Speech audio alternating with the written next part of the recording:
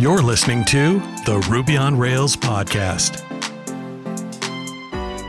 You're listening to episode 453, and I'm your co-host, Brittany Martin. Hello, listeners. This is a crossover episode with one of my favorite podcasts, Ruby for All. On this episode, Julie J and I discuss why integrations are so important for developers. We talk about the differences between APIs and webhooks, and talk about why learning these nuances will help junior Rubyists find an advantage when applying for roles. Again, so grateful for being on the show. Enjoy. Welcome to another episode of Ruby for All.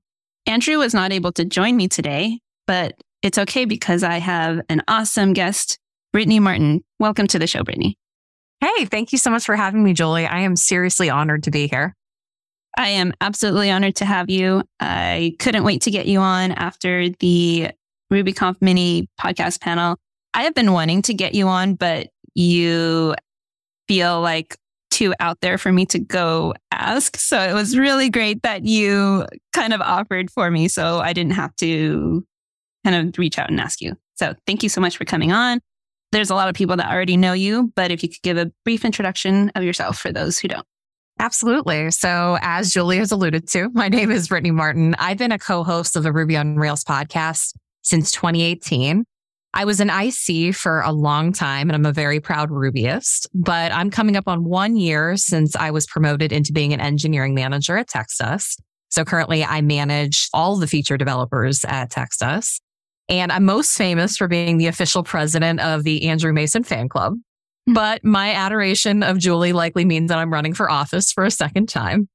And like I said, I am really honored to be here. And what I wanted, and this is the pitch that I said to Julie, is that I am such a fan of this podcast. You've done such an amazing job consistently putting out content.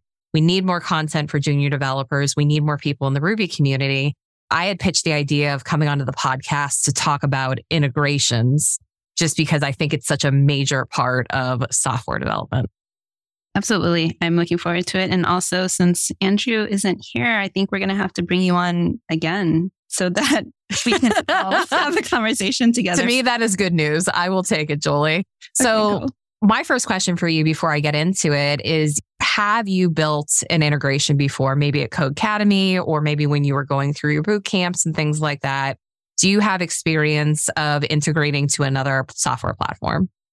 I have, but if I had to do it again, I don't think I could just remember what I've done. And I think in part it was because I just wanted to get the thing done. So I didn't really look into exactly how it all worked. And I guess that happens a lot just because I feel like I'm behind and I want to just get the thing out. I'm so happy that you're here to help me kind of talk through it. The thing that I had worked on was I integrated Slack with CircleCI to alert us and mention us when a deploy is happening or has completed. Oh, I've done integrations with Slack before. For the listeners, at the simplest level, integrations are the process of combining two or more things to create a whole, which sounds really nebulous, but really for businesses, the term integration often refers to software or system integration, which means you bring together multiple business systems, so multiple SaaS platforms. Like this would be a good example with Slack and CircleCI. Those are two different platforms so that they can operate as a collaborative unit. And it basically allows information to be shared between the two connected systems. To me, there's two different types of integrations. It's either you're being integrated to, like someone is using your webhooks or using your API, or it's your responsibility to integrate with another platform.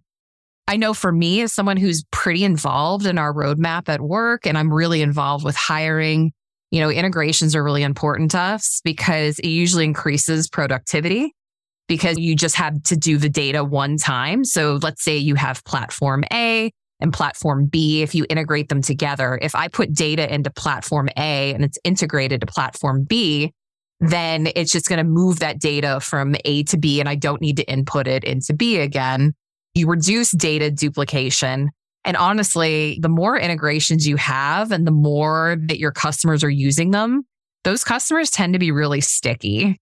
People like their processes. They like their workflows. And, if you have the right integrations and your customers are using those integrations, they tend to not churn, which is kind of cool.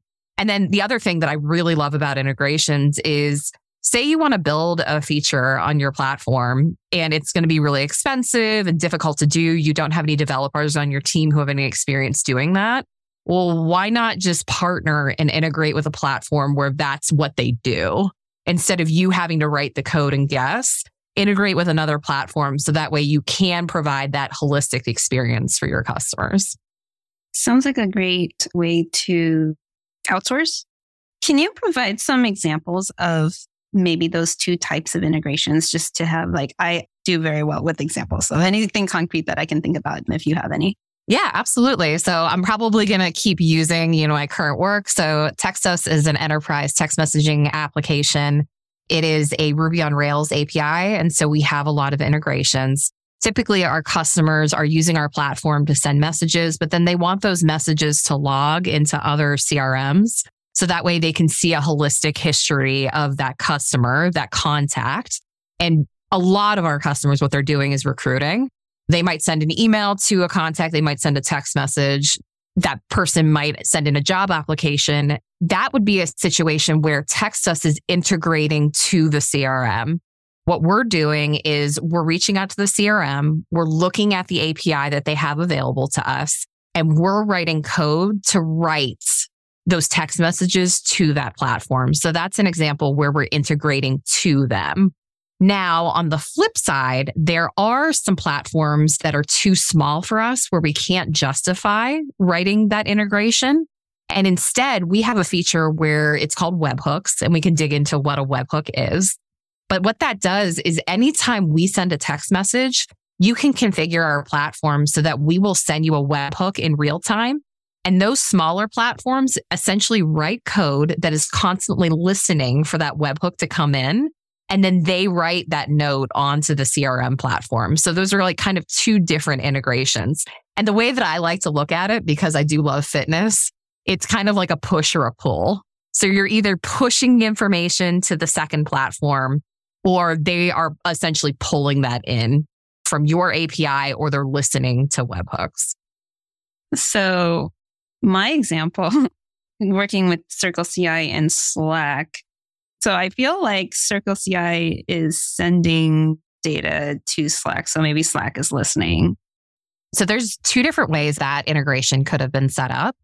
So essentially what you were looking for is CircleCI is doing a run, and you want to know whether or not your build is a success or a failure. Is that fair?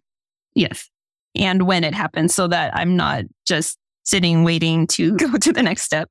I think we have all sat through long builds, just crossing your fingers you're going to get green so that way you can deploy and get rid of it. So I totally have been there, Julie. So if CircleCI has a direct integration to Slack, then what could possibly be happening there is that when CircleCI has that successful run, they are pinging, they've written the code to ping Slack's API, and then that's creating that post event, and then it's getting posted into your Slack channel. The other way around is if CircleCI refuses to integrate to Slack, they won't write the code to actually ping Slack API. If CircleCI has webhooks available, and so I will define what a webhook is.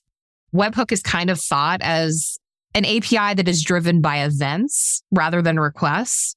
So instead of one application making a request to another, so in this case, it would be CircleCI making a request to Slack.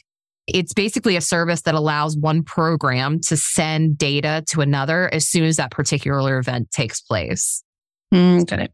So in your example, if let's say CircleCI refused to write that code to be able to ping the Slack API, and instead CircleCI has a service configured where someone can go in and generate a webhook for their customers, then what would happen is after the CircleCI run has completed, a webhook would be sent in real time-ish. I always say it's real time-ish because it takes a couple seconds to come through. But then what that would mean is that Slack is listening for that webhook. It would ping that post request, and then, you would see that event. So it's kind of cool. Sometimes you don't know if it's already been all configured for you. You don't know whether or not someone is pushing data to someone or if someone's listening for the data. But I think it's important to have both of those options available for your own customers should they want to integrate to you. Cool. That makes a lot more sense now to me. I'm going to take a moment to tell you all about Honeybadger's cron job and heartbeat monitoring. How important are cron jobs to your business? For me, they are absolutely mission critical. Honeybadger monitors your cron jobs and services to make sure that they don't silently disappear.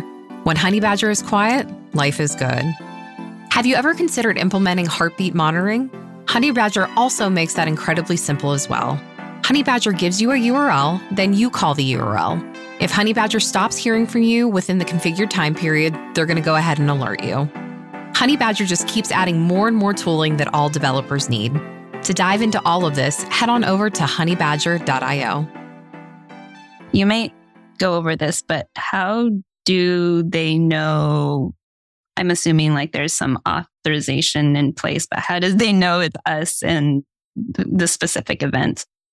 So for both of them, typically with APIs, you're dealing with tokens. You are going into the platform and you're authenticating to the platform. So a good example, Textus is integrated with Salesforce. When our customers get set up with Salesforce, they go onto our platform and there's a UI with an authorization button where they click that button and say, authorize Salesforce to talk to Textus.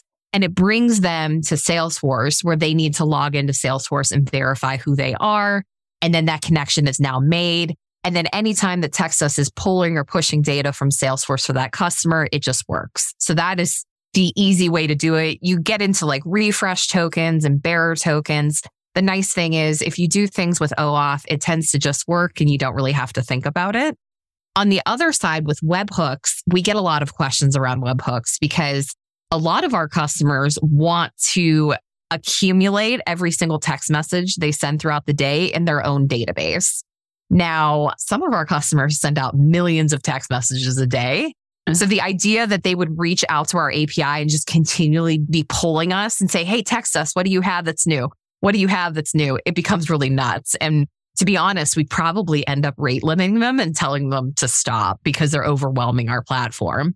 Instead, we offer webhooks so that every time they send a text message, we send a webhook to the customer and they're listening for that webhook. And then they just add that data to their database.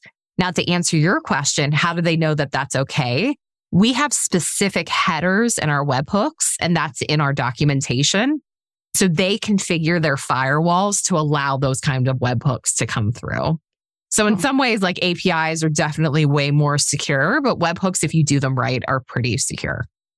Got it. When you're talking about webhooks now, another concept comes to mind. It's called WebSockets. Oh, yeah. It's completely different, right? It is completely different. However, I deal with WebSockets at work, and I've been doing a lot of hiring the past year. It's really fun that you asked that, Julie, because two of my core questions right now are, do you have experience with webhooks? And that tends to be the back-end developers because they're the ones who are generating the webhooks. And on the flip side, WebSockets is the ability to use like a pub sub service to be able to refresh the page without refreshing the page. So basically forcing data up. And I'm always looking for front-end developers that have WebSocket experience because that allows us to display new text messages as they're coming in. So It's like Java and JavaScript. Are they the same? They're not, but the names are pretty darn close. That is really funny. Cool. Thank you so much for explaining that. I'm going to have to listen to this again because I felt like there was a lot of really good information and some of the concepts are pretty hard for me to grasp at first take. So I'm really glad that we're being recorded. So one thing I will say is that we held a workshop at Textus, and I'm really glad that we did this. We do this thing called Textus Chats, where you can come up with a topic that you want to talk about. And we've had some really fun topics. We've done like summer bracelet camp. We're going to be doing make your own gnocchi at home. I'm really excited about that session. But then sometimes it's actually work related. We'll do trivia. And we did a session for our non-technical users or our non-technical employees. And when I say non-technical, I mean people that are just essentially not writing code all day. So what we did is we had a session on what an API is and what is a webhook. because these employees are talking to customers every day. And sometimes those customers are really technical. And sometimes it's a requirement for them that we have an API available or that we have webhooks available. If you're not a developer and you're having to talk about those kinds of things, and even worse, you're having to sell those kinds of things, it's really hard. So we did that session and we got like a lot of really good questions. And we talked about why you would want to use an API, why you would want to use webhooks, and then a lot of questions around, well, are these things documented? It was really fun. And I highly recommend doing something at your company if integrations are really important to you. Cool. How long was the workshop? It was about an hour long and we had really good questions. And one thing that I really tried to do is, I'm a big proponent, and I think you'll agree with me, Julie, is that I try to bring in examples so that way they understand and relate. I did a lot of customer success stories. So I talked about a very large customer. This was an integration we didn't have to write. So this big company wanted to integrate with us. We gave them our API documentation and they were able to use that documentation to integrate to us. And because of that, they brought a bunch of customers with them that we essentially didn't have to do anything, which was really nice for us. To me, that's a big success story for the API. And then on the flip side, we had another customer that had requested a CSV download of every text message that they had sent that day on a daily rotation. And we didn't want to do that, Julie. It's not secure. It's too large. I mean, it's gross, right? It's gross. Yeah. But essentially, I had gotten on a call with that customer and said, hey, have you considered using webhooks? And they're like, what's a webhook? And so we went into that. And luckily, they had someone in the IT department that was able to reconfigure their application. So then going forward, every time they sent a text message, we sent them a webhook. And then they were just filling up their database in real time. And it worked out really nicely because we didn't have to write any new code. That's really awesome.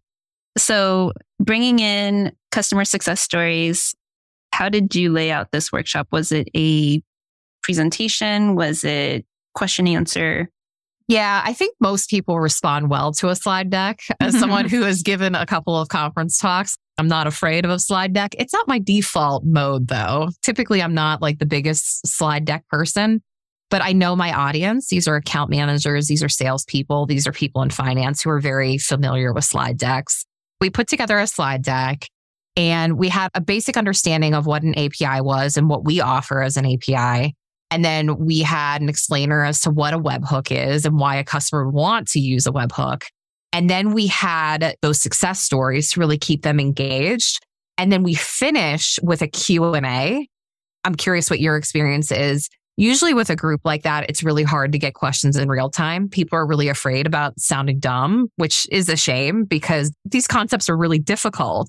There's a lot of developers out there that are not familiar with how these things work, especially if they work at a company that isn't big about having a public API or webhooks enabled. I tried to guess questions that people would have. And even more so, I tried to get the audience to answer them. I'm not a fan of just blatantly calling on somebody who hasn't volunteered. However, if someone had volunteered, that was really great. We stepped through those questions and then that spawned more questions. And that's how we wrapped up the session. That's awesome. I really like that you talked about how people are afraid of asking questions because they feel like they're the only ones that has that question. And I don't know, I feel like I've been super vulnerable being on this podcast, asking all these questions, like putting myself in are people going to think like, what? She's a year in and she doesn't know what a webhook is, as an example. So I'm curious, what kind of questions did you predict that people would have? I figured people would ask me a lot of questions around like, how does date time formatting work? And is it possible for someone to replay their webhooks? So that's a good question. So the idea is that when you send a webhook, we send it to you in real time. But if your service is down, Julie, what happens? And that's really kind of the responsibility of both sides. So for Text Us, we'll retry depending on the error. So, if someone's database is down and we try to hit them and we're going to get like a 500 server error, we'll put it back into our background queue and we will retry over and over again until it comes back up until a certain point. So you definitely don't want to retry a webhook for like a year. That's just a waste of your time. But you want to come up with a reasonable number around retries. So that way the customer has the chance to be able to recoup that data. But then also talking through, so what if that customer missed that webhook? Say they were down for a week, just really catastrophic. They missed that webhook. Talking about how you can use webhooks and APIs together, because in theory, if the customer missed a week's of webhooks, they can turn around and query the API for that same information using the dates that they know they missed, get all those messages together, and then be able to fill their database back in. This episode is brought to you by Miro. Here's the thing, you've got the idea, but there's the small matter of actually bringing your code to life in the most seamless way, letting the world see it.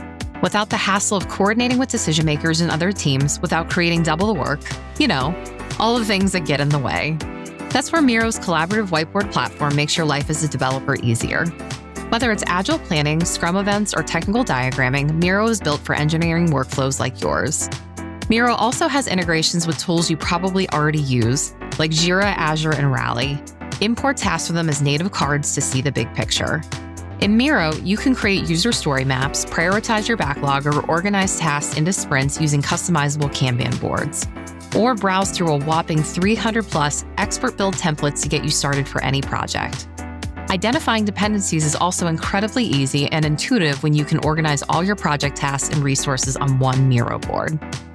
Head on over to Miro.com/Ruby, that's MIRO.com/Ruby, to check out the Ruby on Rails podcast community board in action. Get to know us, the co-hosts, play some games, and leave feedback on this podcast episode with sticky notes, comments, reactions, and more. That's Miro.com/Ruby. I really liked that you came up with the questions ahead of time because I didn't really think of that.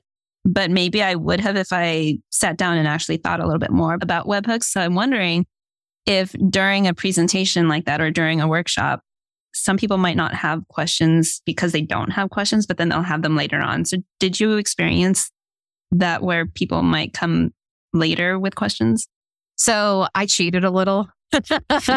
We have a channel at work called Product Questions, and that is a safe place where those non-technical employees are able to put those kinds of questions in.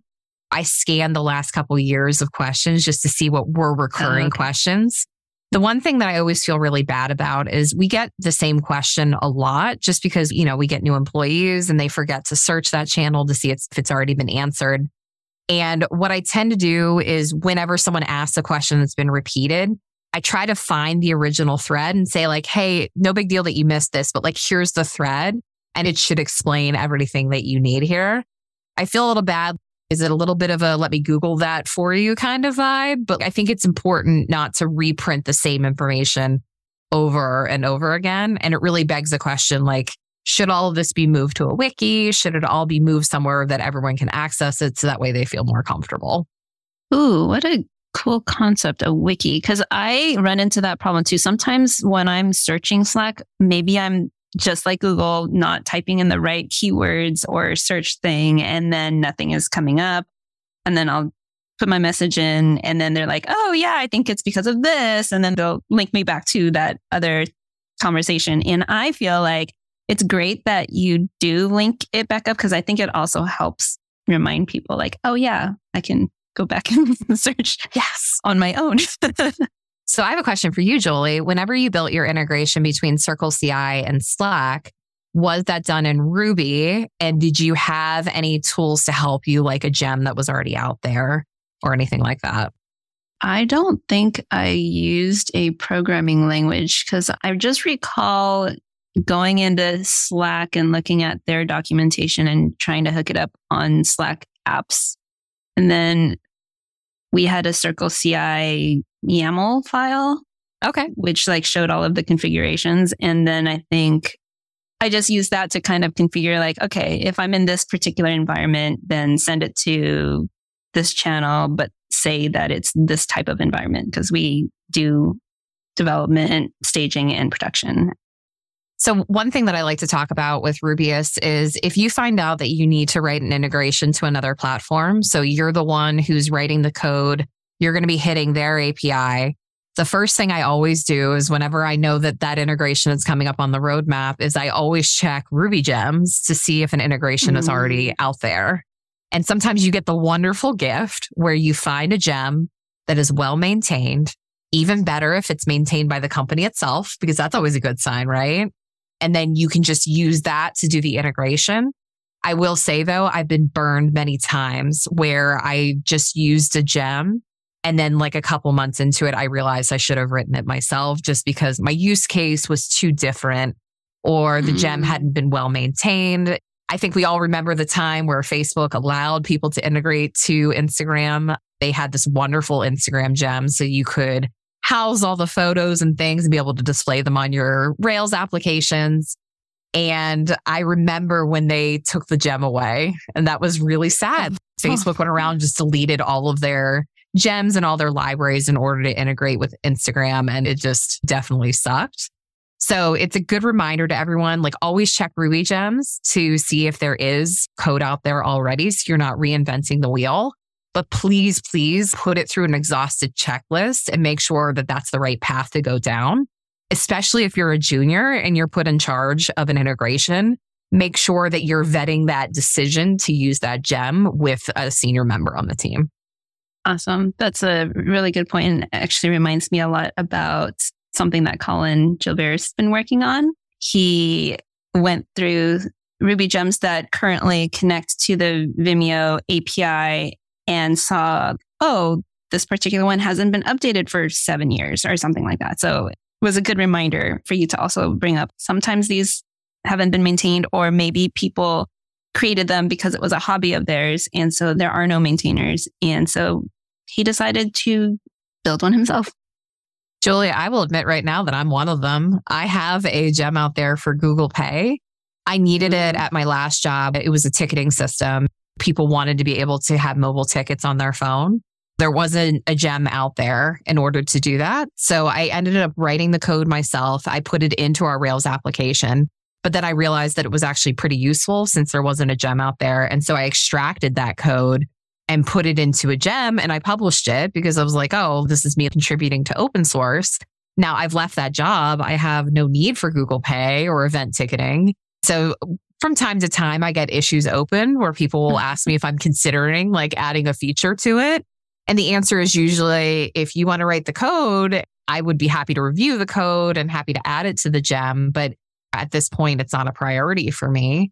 I know that the gem is being used, but it's a small surface area of what that API is capable of. That is so cool that you did that. Now I'm kind of curious, do you prefer writing gems or creating an app?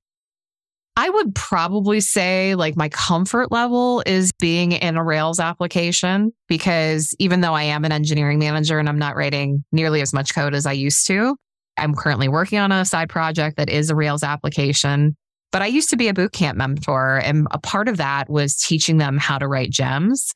The thing I love about gems is they're so utilitarian. It's very clear how to deploy them. And I love the versioning around them and that you can keep it really concise and useful. But there is nothing like writing Rails. I really do love it. Yeah, that's awesome. I did write like a very tiny, very silly gem just to figure out what the process is to create one. And I think it's because it's not my comfort zone. So therefore, I'm kind of shying away from it. But it would be really cool to create something where it's helping somebody. I so agree. And going back on the topic of hiring juniors, when I'm interviewing juniors and they have written integrations, which to me are a huge plus, it means that you understand that integrations are important in this ecosystem.